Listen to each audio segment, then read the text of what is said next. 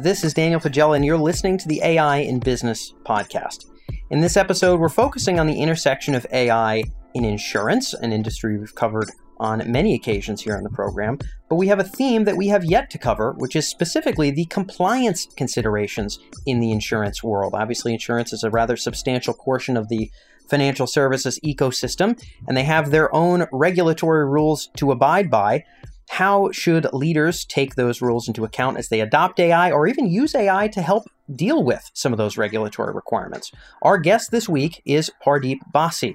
He is currently Global Proposition Leader of Data Science for WTW, better known by some as Willis Towers Watson, a publicly traded financial services firm based in the United Kingdom. He has previously held data science leadership positions at AXA, LV Insurance, and others.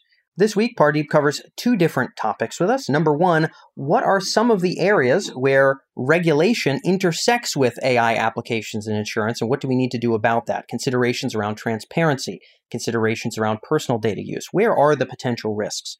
And secondly, how might leaders take into account these regulatory rules when they think about how to adopt AI in insurance? This not only has to do with their approach to adopting AI and making sure that they avoid setting off any triggers here for regulatory or compliance rules, but also potentially being able to use AI to address them.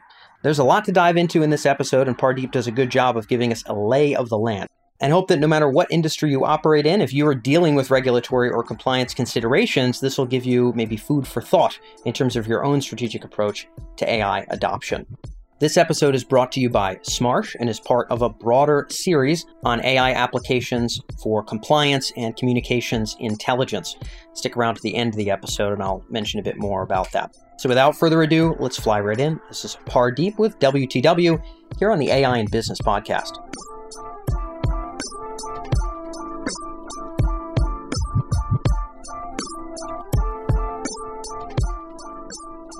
So Pardeep, welcome to the program. Glad to have you here. Hi, Dan. Really looking forward to our conversation today. You bet. We've got some unique topics to intersect with, and they have to do with a combination of factors that are all of interest for our audience. That is, in this episode, insurance regulation and AI. I think some people are aware of some of the insurance AI use cases out there, but might not really know where regulatory and compliance issues sort of fit into the mix. At sort of a high level, what is your take, or how do you like to explain, I guess, the relevance of that intersection? I think we should really start with where the insurance industry is in its adoption of AI. Yeah, let's do it. And then lead into the regulatory side. So AI is a tool which insurance is absolutely set for. So insurance is a data-rich industry. It's been using data via statistics and actuarial techniques for a long time to extract value, to understand risk primarily, and make subsequently other decisions around customers and other operational decisions. So what we've seen recently is there's been more and more of an appreciation that machine learning in particular and AI in general gives insurers that sort of market leading advantage over competitors to extract the most value and provide the best service possible to customers. So there's been a massive increase in the adoption of AI. And at the same time, insurance is a highly regulated industry, and you need to understand where there is an overlap of the two. But there's a clear distinction, which is regulation in specific focus relevant to AI versus general regulation within the insurance space. And I think the reason I'm really focusing on this, Dan, in particular, is have the insurance industry asked the question about the processes pre-AI, which were human judgment based and focused, whether they're happy with the fairness and the transparency of those decisions, and then the potential bias in humans. And the reason I make this point is AI is it's a tool, and you've got to understand its strengths and weaknesses. But the human judgment which is made is equally as open for bias and unfair judgment. Yeah. So almost kind of two sides of things. There's regulation in insurance at a high level, and then there's the particular concerns of algorithms. And I guess, as you had mentioned, bias can exist in machines or in brains. Exactly. Yeah. And going slightly deeper in terms of the algorithm piece, algorithms are usually built off of existing data of previous experiences, and you use that data to try to predict the future. So if you've previously made those decisions using human judgment, you may already have a element of bias in the data that you've collected. So before you even start the modeling process, you need to understand what existing bias exists in the data you have. And this is why I focused in on there's a human element as well as just the machine element, which you need to start off with. But where the real advances, which I'm seeing in the industry, is at the second stage is actually during the model build. So there could be introduction of bias or potentially even the reduction of bias, depending on which algorithm you take to build your predictive model. And what I'm seeing more and more so is there's an additional focus on specific types of algorithms which actually reduce bias during the model build phase. So this is a perfect example of where you understand the advantage and disadvantages of different types of algorithms, and you actually tailor it and you use it as a tool to remove bias. So almost spin the concern on its head and say, we could use machine learning and AI to actually remove bias from our processes. Yeah, and some of that, I mean, obviously, Pradeep, some of that is going to have to do with what data do we permit or not permit to be used here? What are we giving the algorithm access to? But it sounds like from what you're saying, just from a pure algorithm selection standpoint, there are algorithms more or less prone to bias. And this is really touchy and kind of funky because, of course, there are certain kinds of bias that are perfectly fine, and we wouldn't even call them bias because they would just be conclusions from the data. And then there's other kinds of bias that would get prickly and, they'd look at like a really bad press release and maybe they would be very unfair to people in a way that's legitimate. So it's a little prickly to kind of pick apart what is bias. What are the parts that are going to make us jump and go, oh, bias? And then what are the parts where it's like, yeah, I don't know. That's the conclusion of the machine. That's perfectly fine. Exactly. So you almost have to think about this without the machine learning AI element and say, what are we as an industry comfortable in doing? And what parameters do we want to operate within? So once we've understood that as an industry, we can then say, well, this tool helps me do this or this tool doesn't. And what's the most appropriate tool for what we're after? And I think it's that understanding and actual appreciation for understanding and the transparency of the decisions you're making, both at a local and a global level, to say, this is the decision which is being made and this is why it's being made. Am I comfortable in it? The other aspect, Dan, which is worth remembering here is the actual problem of insurance is interesting because there will always be an element of bias because what you're looking to do in most cases with insurance is get a better understanding of risk. So what you're almost trying to do is segment the population almost down to an individual level or an organization or entity that you're insuring and say, I can understand your risk better than anybody, better relative to my competitors. So if you can understand people at an individual level, there will naturally be an element of bias within the process of insurance. Yeah, I mean, well, it kind of feels that way. I mean, no matter how you slice it, right? You're a 21-year-old male, you have a red sports car, we're going to score you differently, right? It just is what it is. But then there's other kinds of things, if you're something other than male maybe, or other various and sundry factors where, by golly, if we start treating you differently, press releases would be really, really bad. But I like your general advice. I know we're going to get into examples here, but your advice around we almost have to look at this outside of AI and say, what are we comfortable with? What fits with our values? What fits within the law? I actually think that many of the best sort of successful AI deployments involve thinking about it from a better human standpoint, coming up with better categories, coming up with how we wish the decisions were made today. That zooming out is actually a lot of the value of AI is, can we make sure we're setting our map and our landscape correctly? So I would totally second that bit of advice. Obviously, a lot to consider when it comes to bias and a lot to consider in different particular parts of insurance. I know that one of the examples you wanted to dive into was around some new regulation, this FAIR regulation in the UK. I'm not as aware of the UK specific regulation, so I'd love to tee up what this FAIR paradigm and law set sort of is, and then maybe give us a bit of an idea as to where AI might fit into the mix there.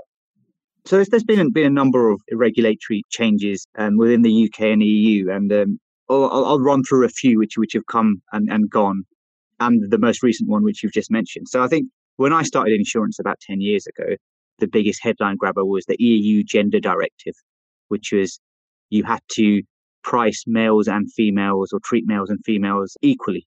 So there was a huge effort at that stage to almost understand how can we do that as part of our modeling while still keeping the same predictive power.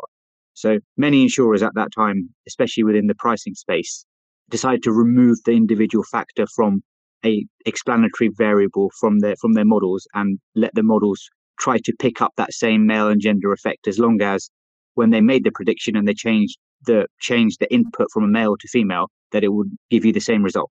So that's one example of where there was a specific regulatory change in the EU adopted by the UK as well, being part of the EU at that time, where there was an actual direct consequence of a regulatory change on the approach taken to statistical modeling. And it was actually easier to understand what you were doing and be in line with the regulatory requirements as well as your profitability requirements by using machine learning and AI as a tool. So having to do that manually without machine learning and AI as a tool would have been very, very difficult. But I think I'll really want to go back to the point you made before about the potential damage in the press around potential unfair bias processes. But I think we as an industry need to take a step back and say our public image is very important, and so is our brand. But it's that understanding of regulation with what's the actual reason and the intention for the regulation, rather than just how do we adhere to it but maximize our profitability. I think if you really go that one level deeper and say what's the reason, what's the regulation actually trying to do, and then design your processes with the right principles and motives behind it, I think that puts you in a much better position. And I think the latest one, which you mentioned, which was all around fair renewal pricing in the UK, which was... Yeah, can you explain that? Because I think our audience might not... You live deep in this world in the UK specifically. Can you just tee up what these changes are for context? Definitely. So in effect, it means you have to, as an insurer, you have to offer the same price at new business if you got a brand new quote as you would to a renewing customer. So you can't penalize a customer for being loyal to you. So quite a standard process for many insurers in the UK was a process of price walking, where you'd almost write your new business at a slight loss and then increase the price over time for loyal customers to balance out that loss at year one with profitability during the lifetime of that customer. Okay. So that was almost not quite right for the customer if you think about it from a fairness perspective, and hence why the regulators stepped in and enforced that as a change on the market. And that again was a perfect example of how can we then use the tools, machine learning and AI, to help meet the requirements set by the regulators. So having the tools of your disposal of building models in an automated manner allowed you to make changes and set your prices at quite an efficient manner and almost create a whole new rate book quite quickly and fully understand its implications on this new regulatory standard being enforced. So that again, machine learning and AI is a tool there to help you meet the regulatory changes. Got it. So, and can you go a little bit into where AI fits in meeting those changes? I mean, I could imagine AI running various and sundry simulations of a million permutations of price testing and what have you, and maybe be able to identify which of them break the rule versus which of them don't break the rule. And then that generative process might help us develop a more profitable generalist strategy that's still going to actually fit the bill in terms of not breaking any regulatory rules. But where does this fit in? That's just my imagination. When you look at where AI might help with staying in line with this regulation, what does that look like for you? So in effect, if you think about it from a insurer's perspective, they have segments of risk that they may have written previously, which they call their back book, their renewal book. So what AI and machine learning could be used in this circumstance is to understand what best price to charge a customer with the constraint that the new business and renewal price has to be the same, to almost keep as many customers as possible, but still have a reasonably competitive price for new business. Yeah. So depending on the segment that you have as your back book, and at quite a granular level, you could use machine learning and AI to help you determine what price to set to meet the business requirement as well as the regulatory requirement of having enough repeat customers, loyal customers, as well as write new business. So that's a perfect example of where it is almost like an optimization problem. Yeah. Where you can use machine learning as a tool to help you. Got it. Okay. Yep. So this opens up a way for, again, AI not just to increase profitability here, but in this case, to actually make sure that we're doing that in line with new rules that have kind of come into the industry at large. I can imagine that similar things might happen for all kinds of changes. I mean, I can imagine there will be new laws around, you mentioned the gender fairness there. You mentioned, this new Fair Act, etc. I presume whenever these new changes happen, it might become the norm at some point for companies to be forced to adapt by coming up with a bajillion permutations of exactly how this new regulation affects their business, and then being able to pick among the ones that they believe are really best for them. And maybe AI would play an important part there. Exactly. And not only that, I think that the rate of which additional regulations are going to come into play are only going to increase. So it's your ability to adapt and be flexible and come up with a new set of prices or predictions for various uses. It's that ability to change and adapt, which AI and machine learning is a facilitator for. Not only that, I think the huge regulation which we've seemed to have, I seem to have just overlooked, not intentionally, is GDPR. Yes. Within EU. And I think there's one particular element of that which I want to spend a bit of time on, which is the transparency piece. So with most insurance algorithms and most insurance problems, you always have to balance interpretability with predictiveness. What the GDPR regulation states is one component of it does state that you need to be able to explain your decision to the customer, and that can be interpreted in many ways, but one way is what are the most important influencing factors which have helped the insurer make a certain decision about yourself. So you really do need to choose the right type of algorithm which allows you to answer that question and provide that service to your customer. At the same time, it needs to be predictive enough for you to remain competitive and profitable. Yeah. And this is where I see bespoke algorithms being developed with insurance needs in mind, where you keep all the predictive power, but because you've tailored how the model fits, you introduce an element of transparency and interpretability. So you can understand, you can keep the transparency and understanding of a more simplistic algorithm, but the same predictive power of some of the more complex ones. Without giving away too much detail, here at WTW, we have developed custom algorithms to meet this demand. This is where I see the future of insurance and AI and ethics and regulation all overlapping to really push the bounds, which is custom AI algorithms to meet insurance needs with a specific focus on the ethics and regulatory element. Yeah.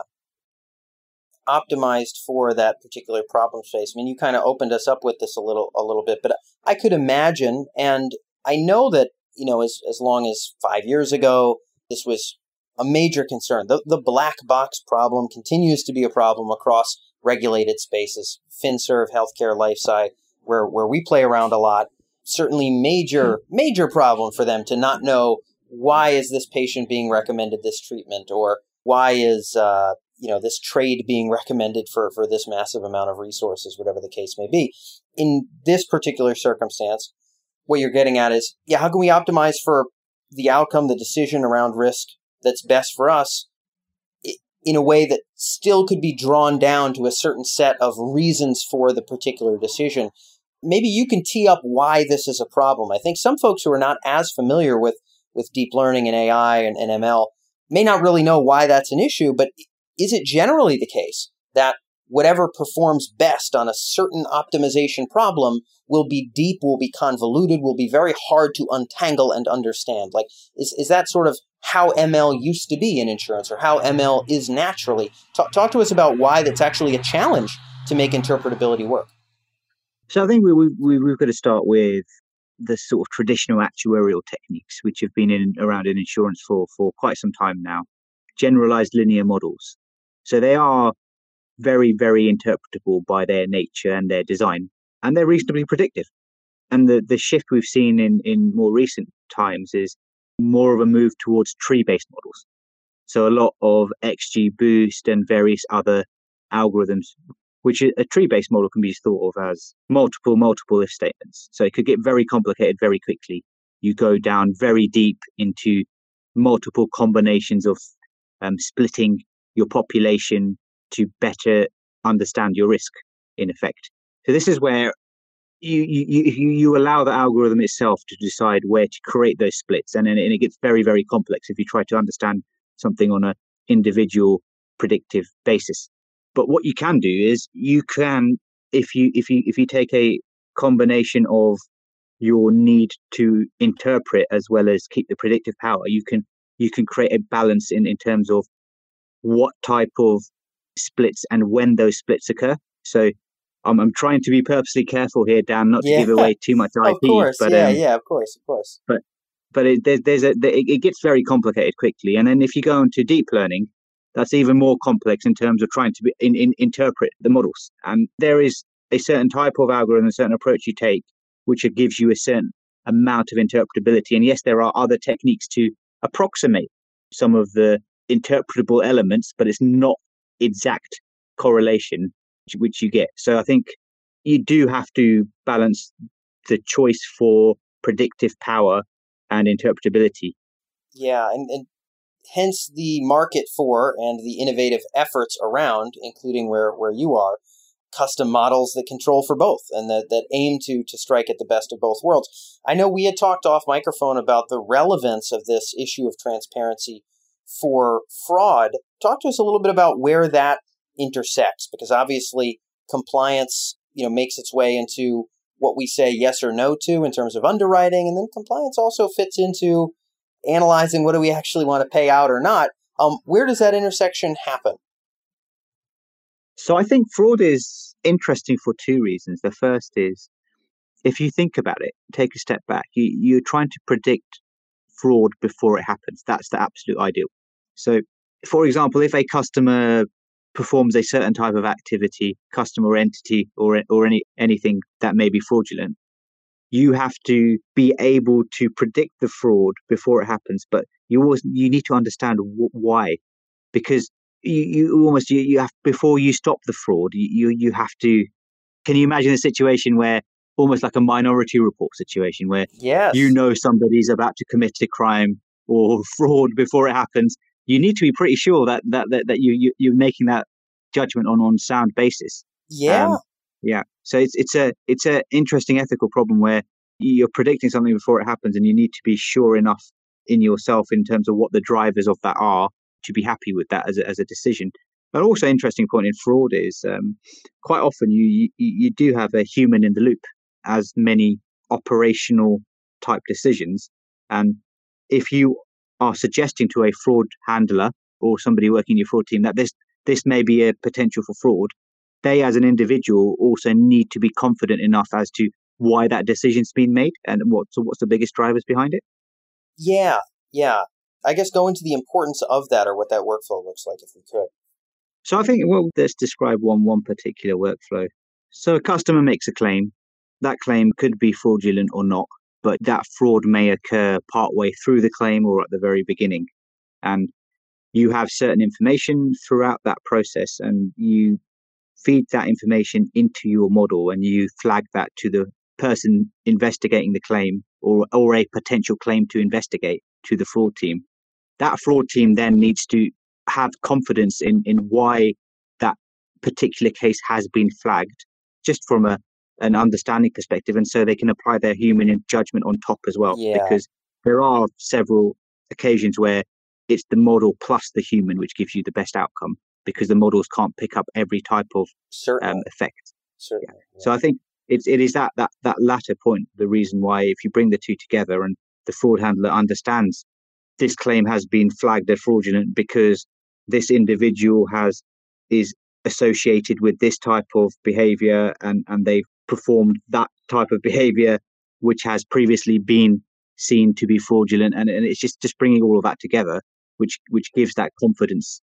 Got it. So yeah, and super common. I'm sure for some of our listeners, they'll be aware many of these workflows, and I'm sure, Pradeep, you could kind of back this up. Whether it's underwriting, whether it's fraud, maybe there are circumstances at low price points or under certain conditions where we basically have a 99.99% certainty that, we're not going to underwrite this, or that this is blatant fraud for 100 reasons, in which case maybe it's going to go straight over to the fraud folks. But a lot of the times we're looking at big dollar values, we're looking at complicated products, we're looking at basically giving it a fraud score. And as you had said, appending some context information and then having a human sort of make the call, because not all of the info can just be drawn from what's on the page. So it sounds like that's kind of what you're articulating there.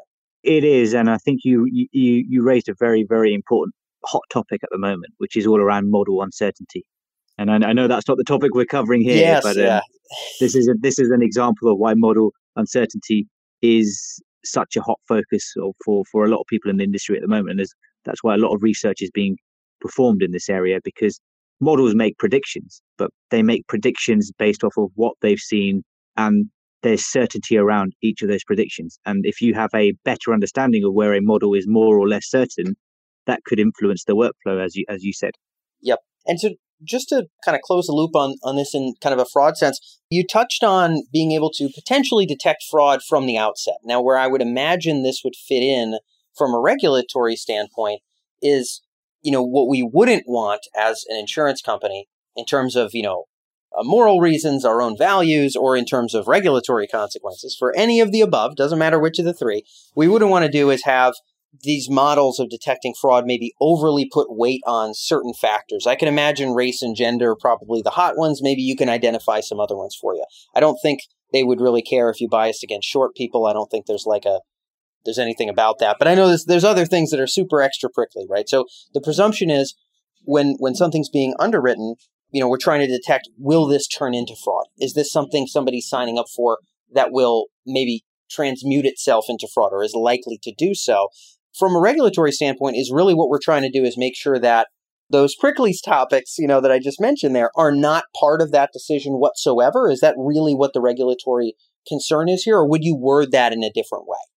So I think it is a concern, and I think we would all feel difficult in knowing that race or gender or ethnicity or disability have been used in a predictive model. No matter how predictive they are, there is a sense of unease because we know it's not quite right.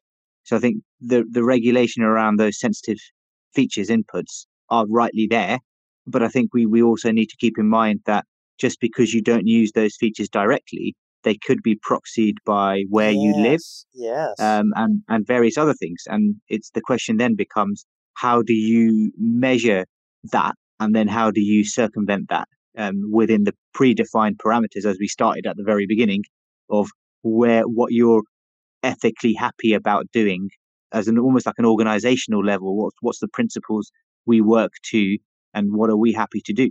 So I think we've almost done a full loop here and gone back to gone to the very start of the podcast. That's it. Okay, got it. So as you'd mentioned, and this is, I think, important to clarify for the audience. I want to nutshell this. What are the elements of regulatory and kind of compliance around fraud that are critical? There is is this thing going to turn into fraud, which is in part, I guess we could call an underwriting problem, but it crosses over with detecting fraud. And there, we don't want to be taking into account certain kinds of data that would be illegal or violate our values. And we also don't want to be maybe proxying for those factors, maybe, a race or gender, what have you, that by other things. Zip code quite notoriously correlates pretty well to certain racial factors depending on where you live. Certainly that's an issue in the United States as well. I can imagine in the UK it's the same. If I'm hearing you correctly, just to, again, make it full circle, when something is flagged as fraud, I imagine there is the same concern. So on the back end, when something is put in front of an analyst, we also want to make sure that it's not being flagged, especially because this person is gender X, or especially because they might be race Y. I imagine it's the same kind of regulatory sticking point on the back end as on the front end, if I'm hearing you right. I think that's a very good way to put it, Dan. Cool. Okay. Excellent. Nice. So that does bring us full circle, and there was a lot to cover here. So I think for those of the folks that are tuned in, I certainly learned a thing or two about the UK market specifically, but I think there's a lot of lessons here just around where regulatory decision-making in finance occurs across the board, and there's been a lot to pick up on. Pradeep, I sincerely appreciate you being able to take the time and join us on the show. Thanks so much. Thanks, Dan. It was a great conversation.